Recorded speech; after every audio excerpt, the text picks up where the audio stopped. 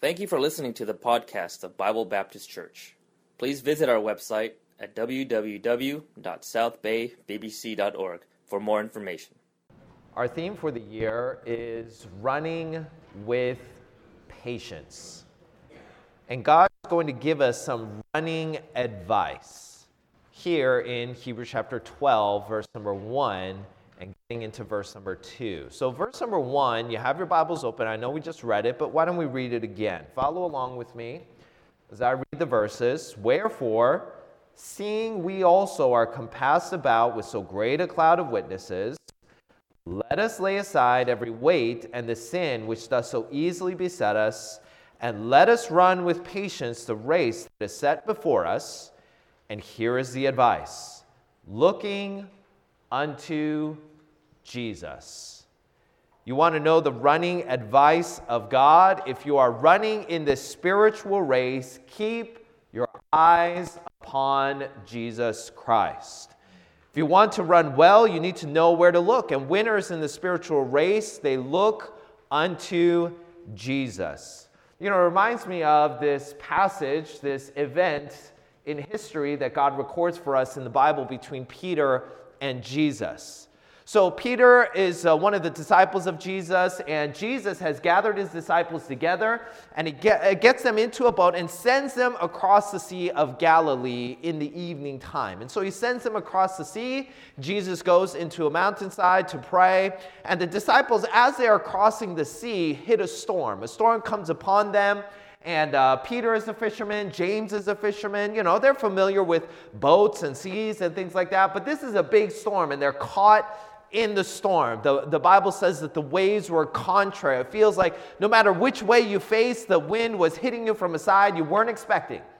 And so they're in this big storm, and they're trying their very best to get out of the storm and just to, survive and make it to the other side. And in the middle of this storm, Jesus is going towards the disciples. Now, if you and I were going to the disciples, we would probably walk around the sea because there's a storm in the middle of the sea. But Jesus is no ordinary individual. He is God in the flesh. And so he literally walks on the water to go to the disciples. And as Jesus nears them, the disciples see him. Now, if you're in the middle of a storm, in the middle of the night, and you see somebody walking on the water, you'd be scared. And these disciples, they were scared. They're like, so what is this? And Jesus says, be not afraid, be of good cheer, it is I.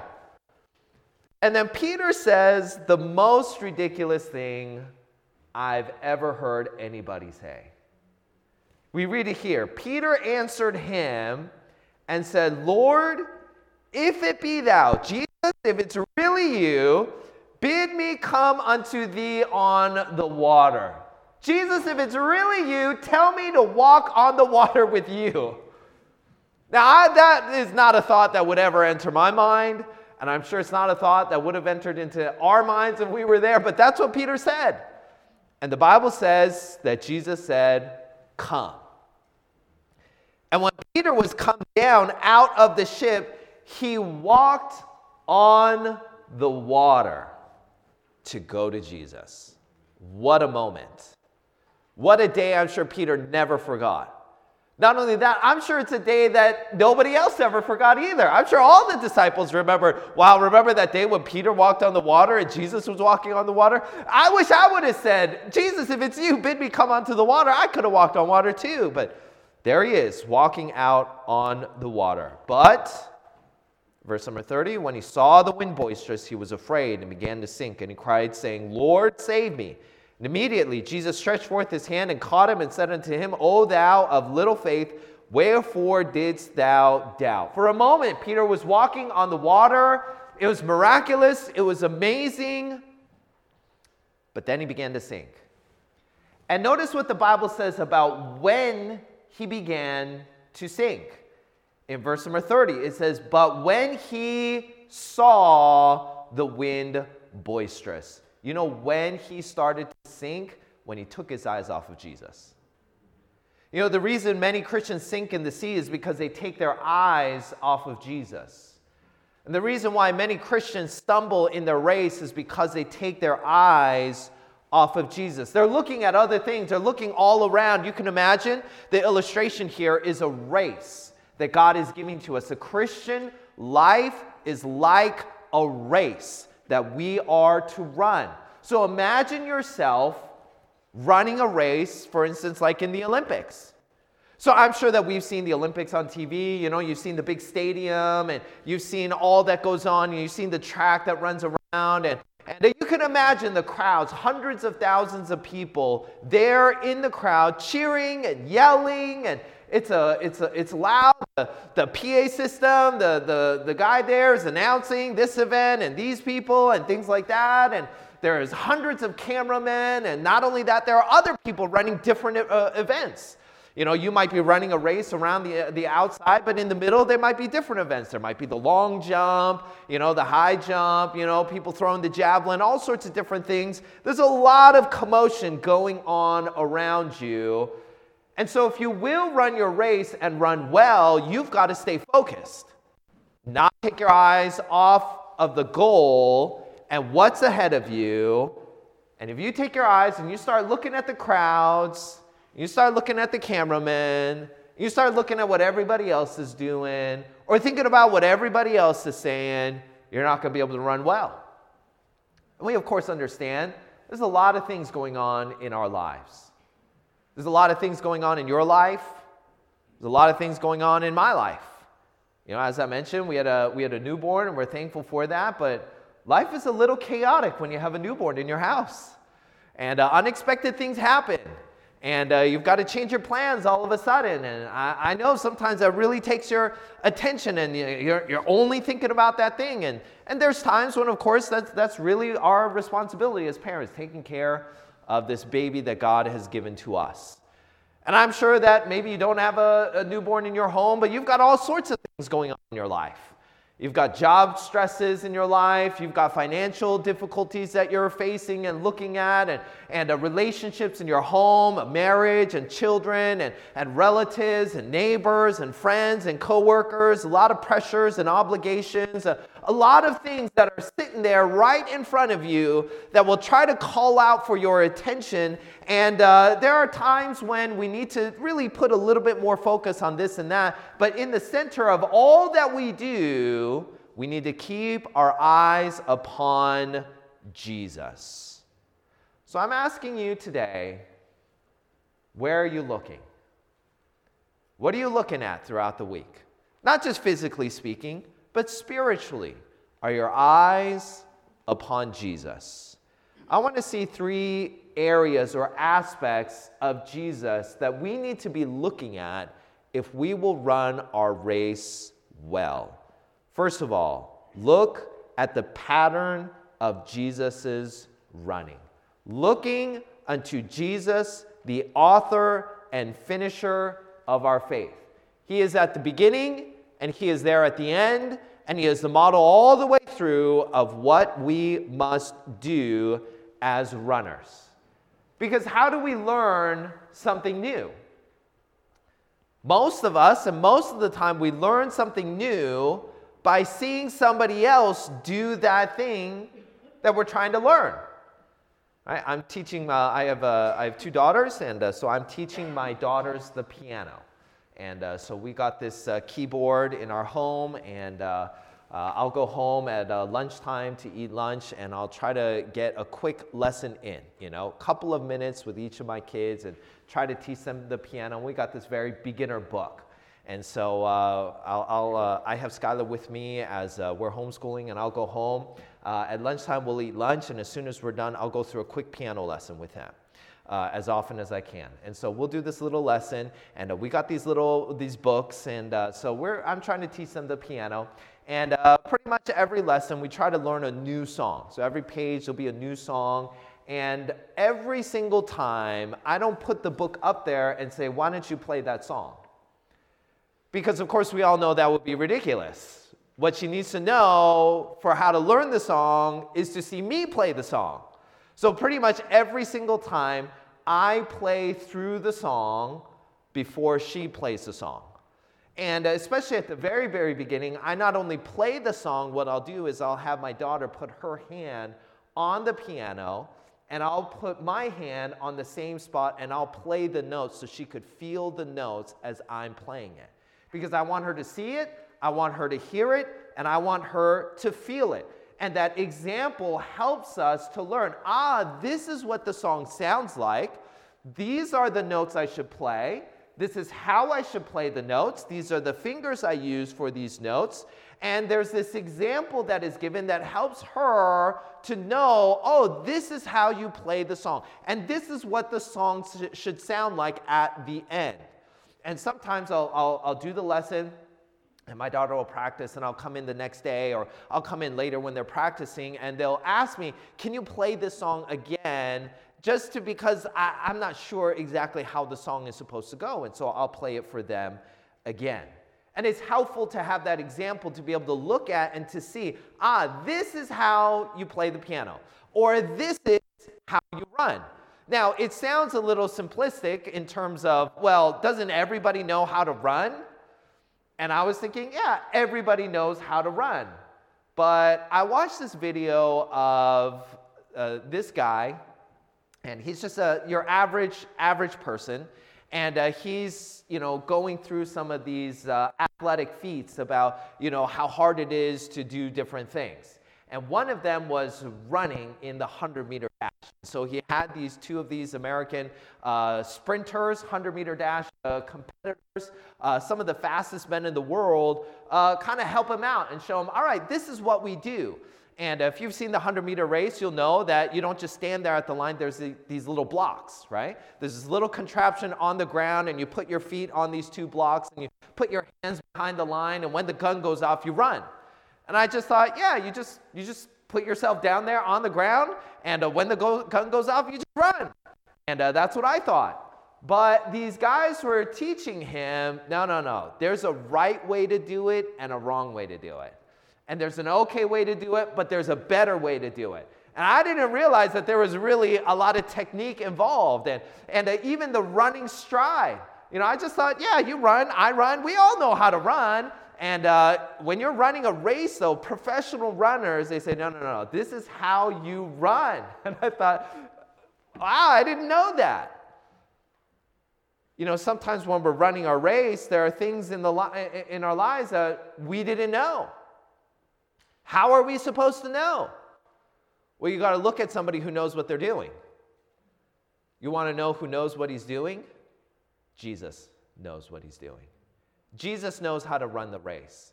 And Jesus knows how to set the example. Jesus is not only a good example, he is the perfect example of how to run the race. You ever wonder why Jesus didn't just come to earth and just die on the cross and go back to heaven and get it over with? Right? Jesus was the Son of God from the day that he was born. Couldn't he have just died whenever he wanted to? I've kind of wondered about that. He started his public ministry at 30 for 3.5 years. He was, with his disciples, and then he was crucified, and then he ascended into heaven. Why did he have to be here for all of those years?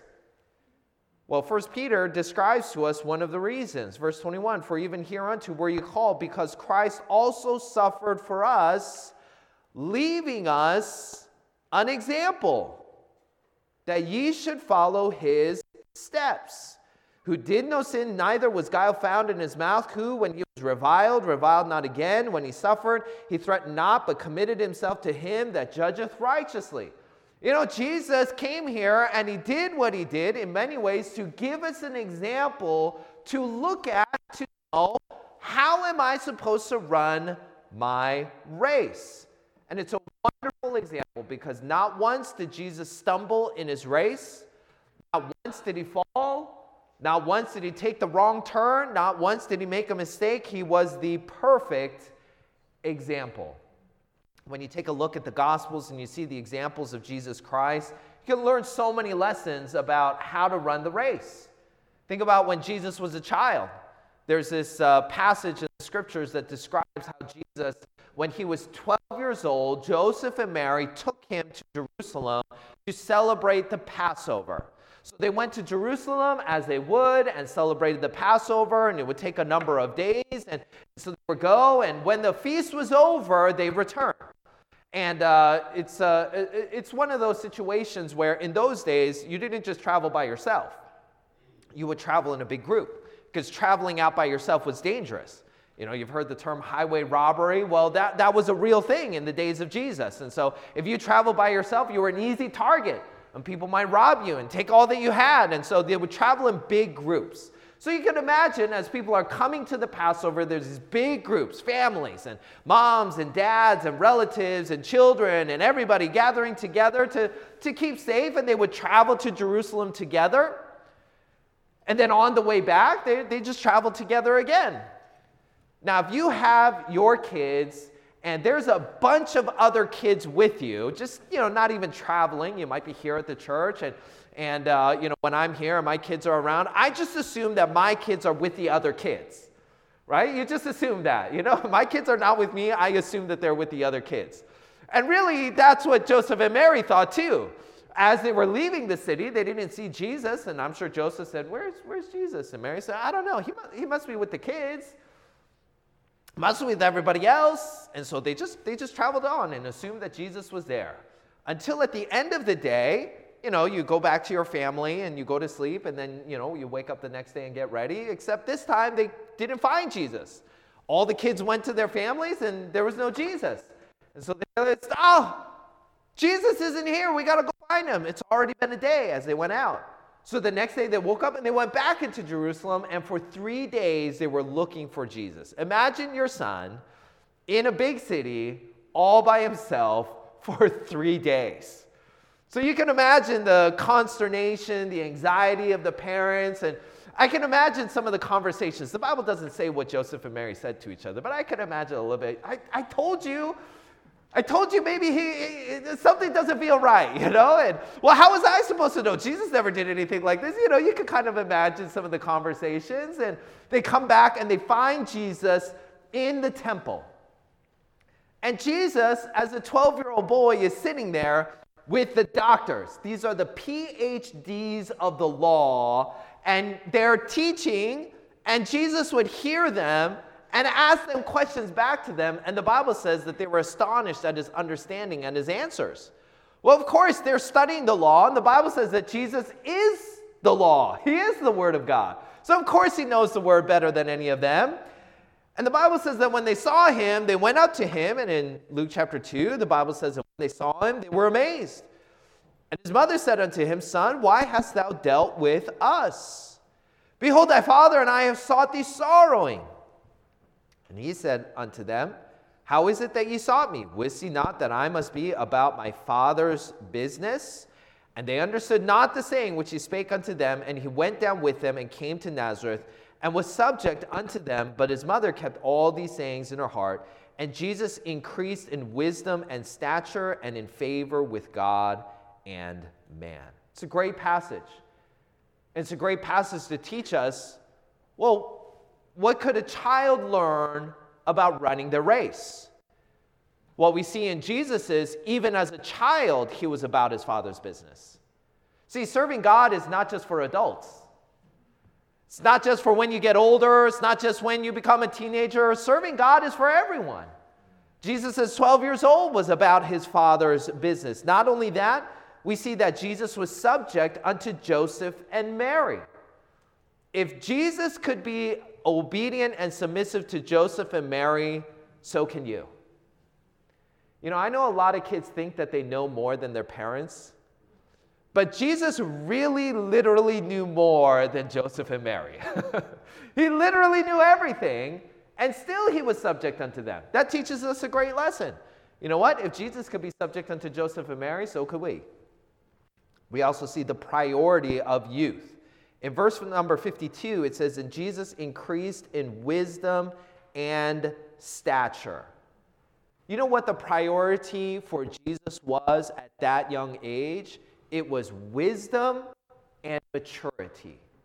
Now, the world is really good at educating children in math and reading and science and those sorts of things.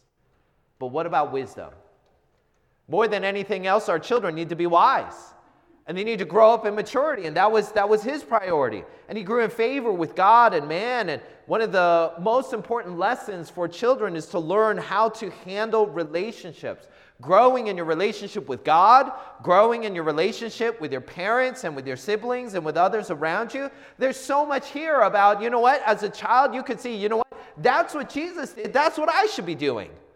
I should be about my Father's business. I should be subject unto my parents. I should be growing in wisdom and stature. There's a lot of wisdom there. And so as a child, and maybe you're here as a teenager, as somebody in the youth group, you think about, well, what should I be doing? You have a great example here of, that's how Jesus was running, and that's how I should be running too. Well, let's consider some different areas. What about temptation? Every one of us faces temptation. Maybe different temptations in different ways. Matthew chapter 4 records to us the temptations of Jesus by the devil. In verse number 1, it says that Jesus led up of the Spirit into the wilderness to be tempted of the devil. And when he had fasted 40 days and 40 nights, he was afterward an hungered. And when the tempter came to him, he said, "If thou be the Son of God, command that these stones be made bread." Already here, a great lesson. You know where temptation is strongest? It is where you are weakest. Here Jesus is hungering. Of course, we know that he was a perfect Son of God, but physically speaking, he was hungry. And so you know where Satan attacked? He attacked at the weak point of Jesus in the moment. But he answered and said, "It is written, man shall not live by bread alone, but by every word that proceedeth out of the mouth of God." Then the devil taketh him up into the holy city, and setteth him on a pinnacle of the temple, and saith unto him, "If thou be the Son of God, cast thyself down. For it is written, he shall give his angels charge concerning thee, and in their hands they shall bear thee up, lest at any time thou dash thy foot against a stone." And Jesus said to him, "It is written again, thou shalt not tempt the Lord thy God." Again the devil taketh him up into an exceeding high mountain, and showeth him all the kingdoms of the world and the glory of them, and saith unto him, "All these things will I give thee, if thou wilt fall down and worship me." Then said Jesus unto him, "Get thee hence, Satan, for it is written, thou shalt worship the Lord thy God, and him only shalt thou serve." Now we know that Jesus was tempted throughout these 40 days. We only have these 3 temptations that are recorded for us, but you'll notice the consistency of Jesus' response. What did he do? Every time he was tempted, what did he do? He went to the Word of God. There's a great lesson there. Every one of us is going to face temptation, so what do we need in the moment of temptation? You need the Word of God. You need the Bible. Specifically, what will be helpful is a Bible verse that addresses your temptation. The Bible says, "Thy word have I hid in my heart, that I might not sin against thee." You want to know how you can fight off temptation? Trust the Lord and use his word. Verse number 11, "Then the devil leaveth him, and behold, angels came and ministered unto him." Temptations will come, but temptations are only for a season. So continue to endure and be faithful. One more passage before we move on. Romans chapter 15, verse number 1 says, "We then that are strong ought to bear the infirmities of the weak, and not to please ourselves. Let every one of us please his neighbor for his good to edification. For even Christ pleased not himself, but as it is written, the reproaches of them that reproached thee fell on me.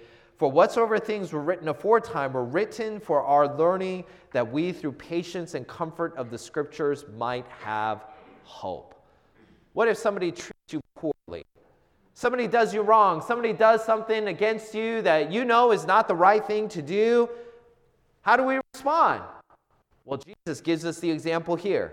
He says, "We then that are strong ought to bear the infirmities of the weak." And so what do we learn from these passages? We have these 4 Gospels. We have so many of the events of Jesus' life recorded. What are they there for? They are there as an example of how we ought to run our race.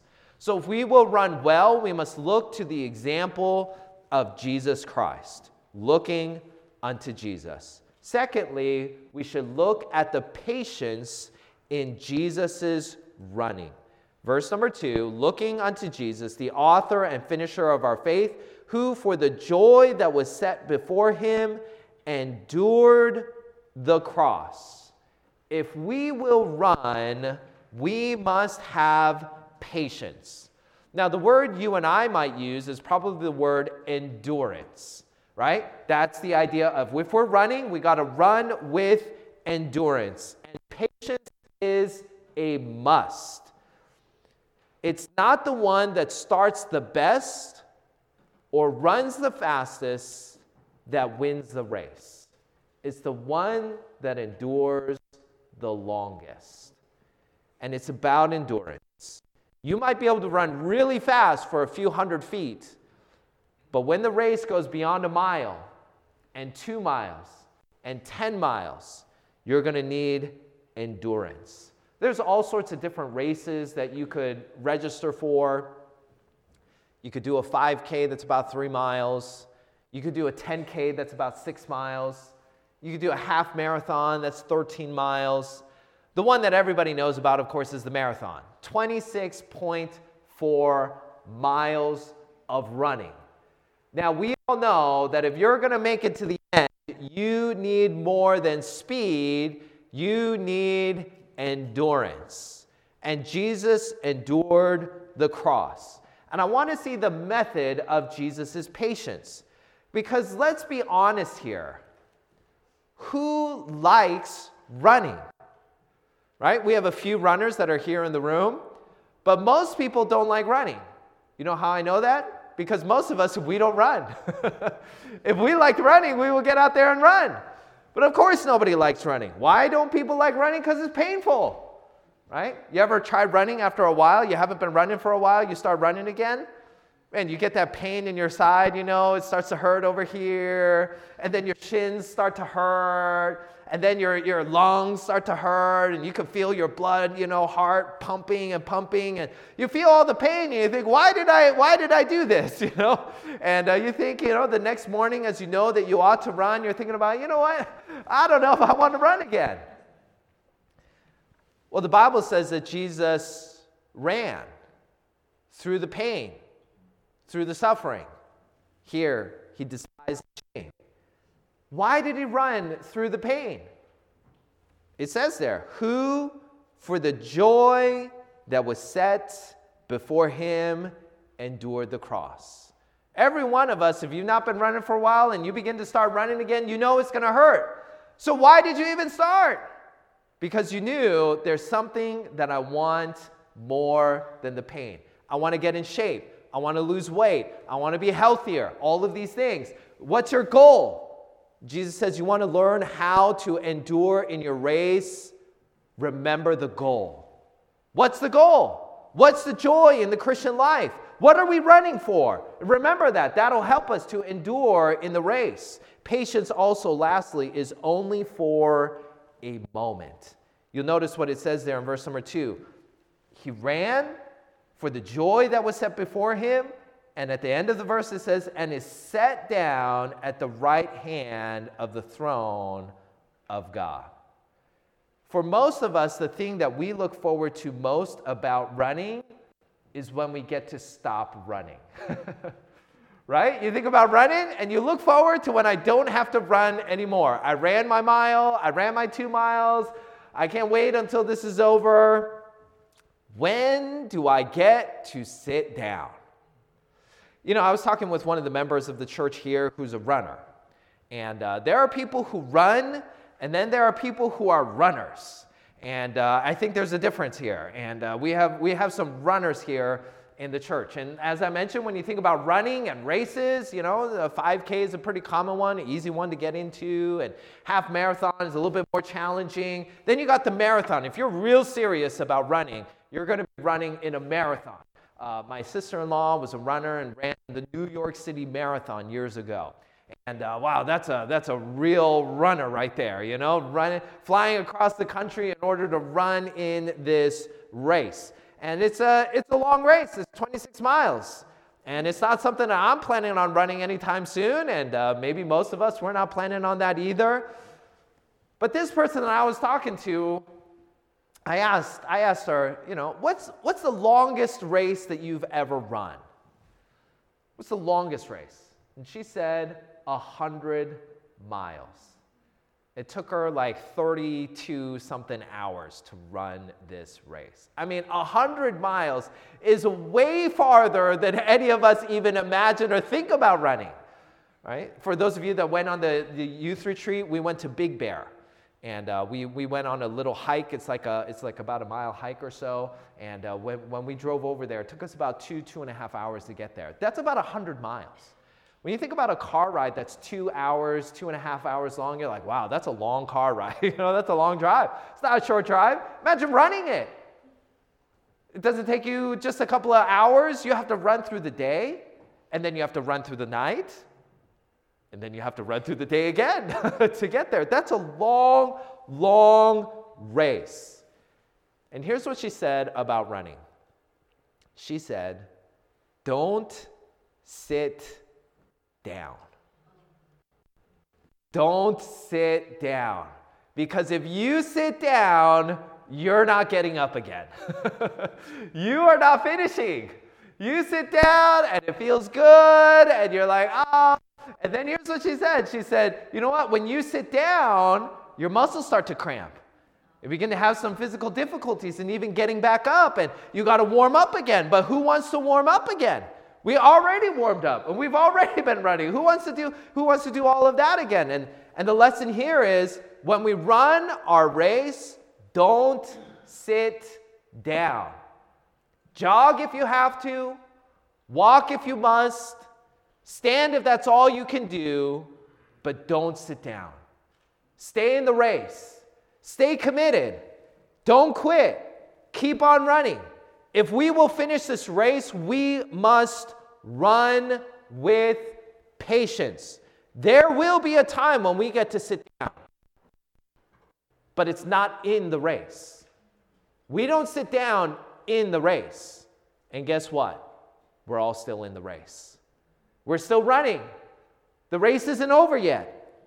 Hebrews chapter 10, verse number 35, cast not away therefore your confidence, which hath great recompense of reward, for ye have need of patience. We need patience, that after ye have done the will of God, you might receive the promise for yet a little while, and he that shall come, who is that? Who is that one that shall come? It's Jesus. He that shall come will come and will not tarry. Jesus is coming again. But don't sit down before he comes again. Keep on running the race. I love what Paul said in his letter to Timothy in 2 Timothy 4. He said, I have fought a good fight. And here's what he said. I have finished my course. I have kept the faith. He finished the course. That ought to be our testimony. Hey, let us run until we cross the finish line.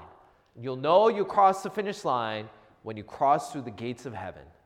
When you get to see Jesus Christ there greeting you at the finish line of life, that's when you'll know, all right, now I can sit down. Now the running's done. The race is over. I have finished my course, but don't sit down. Stay involved. Keep on giving. Keep on serving. Hey, maybe as you get older, as your family dynamic changes, the way that you serve might be different. The areas that you might serve in might be different. The people that you have good relationships with and are able to witness to them, those people might change, and all sorts of different things might change, and your running might change in some ways, but don't stop running.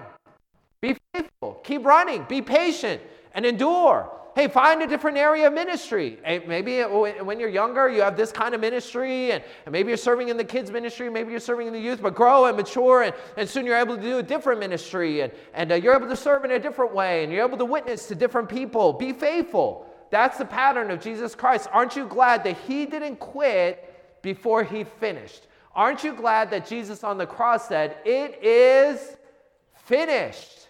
I have finished my course. I have paid the price on the cross, and 3 days later, I will rise again. Aren't you glad Jesus finished the race? That's the pattern for us. Finish the race. Thirdly and lastly, regarding the running of Jesus, look at the purpose for Jesus' running. Verse number 3, for consider him that endures such contradiction of sinners against himself, lest ye be wearied and faint in your minds. Why did Jesus even run the race? You ever wonder that? Why did Jesus even come? Why did he even spend those 33 years with us, with the disciples? miles and die on the cross. His race was not a nice stroll along the beach at sunrise. He was running this race of dying on the cross. Why did he have to die on the cross? You know why he had to die on the cross? Because of us. He ran for us. He ran for sinners.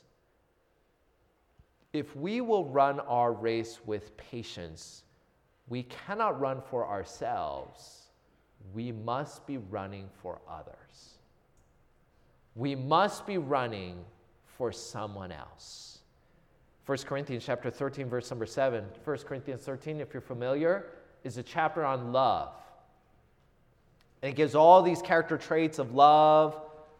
And in verse number 7, in the conclusion of this, it says, beareth all things, believeth all things, hopeth all things. And what's that last one? Endureth all things. You want to be able to run the race, and when things are darkest and when things are most difficult, and you want to be able to run and continue to have endurance, you know how you will find the endurance? It will be there in love. Jesus ran the race with patience until the end because he loved us. For God so loved the world that he gave his only begotten Son.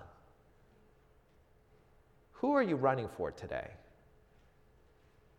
You're here in the church services. Maybe you consider your own personal Christian life. But who are you running for? As a church, together, we gather together, and we have some members that are here this morning. Perhaps you're here this morning, you're not a member. You could be a member. You could be saved if you're not saved. You could be baptized if you're not yet baptized and join in the membership of the church. All sorts of different people. Why are we here? I hope that you're not here just for yourself. You know where faithfulness and endurance comes from? It comes when we live for others. I'm here because of somebody else. First of all, we are here for the Lord, amen? We come and we gather together, we worship the Lord. We honor the Lord. We prefer the Lord. We put the Lord first. I love on the first day of the week, on the first thing in the morning, we gather together to worship the Lord. The Lord comes first. I hope that you're here for the Lord. The Lord deserves our time. He deserves our attention. He deserves our priority. We ought to run out of patience in love for the Lord, but also in love for each other. We have to come with the idea of, I love the people here in the church, and I'm going to be there for them. I want to serve them. I want to encourage them. I want to strengthen them and to run the race with patience, and that permeates every area of our lives, even going into our family lives. Husbands and wives, loving and submitting, parents and children, raising in the nurture and admonition of the Lord and obeying their parents in the Lord, for this is right. All of those relationships for each other, serving each other, helping each other, encouraging each other, serving in the ministry, witnessing. All of these areas of the Christian life are about others. Paul said this in 1 Thessalonians chapter 2, verse number 19, for what is our hope or joy or crown of rejoicing? He said, what is the joy that is set before me that I am running for? He says, are not even ye in the presence of our Lord Jesus Christ that is coming? For ye are our glory and joy. You know what the joy of Paul's life was? It was the believers. It was the opportunity to witness to the lost and see them to be saved and to serve them and encourage them and find them standing there at the end before Jesus Christ. That was his joy. What is your joy in life? Is it being able to go on vacations and travel the world and see new sights and try new foods? Is it being able to buy a big grand house and be able to impress your neighbors and buy the nicest car and have the newest phone and be able to do all of those things? Is that your joy in life? Or is it being able to see people to grow in the Lord, to be saved, to have their souls to be guaranteed to be in heaven forever? Is that your joy? Because if that is your joy, that's how you'll run with patience. That's how you'll be able to endure through to the very end. And that's the example that Jesus left for us. Running with patience requires us to look unto Jesus.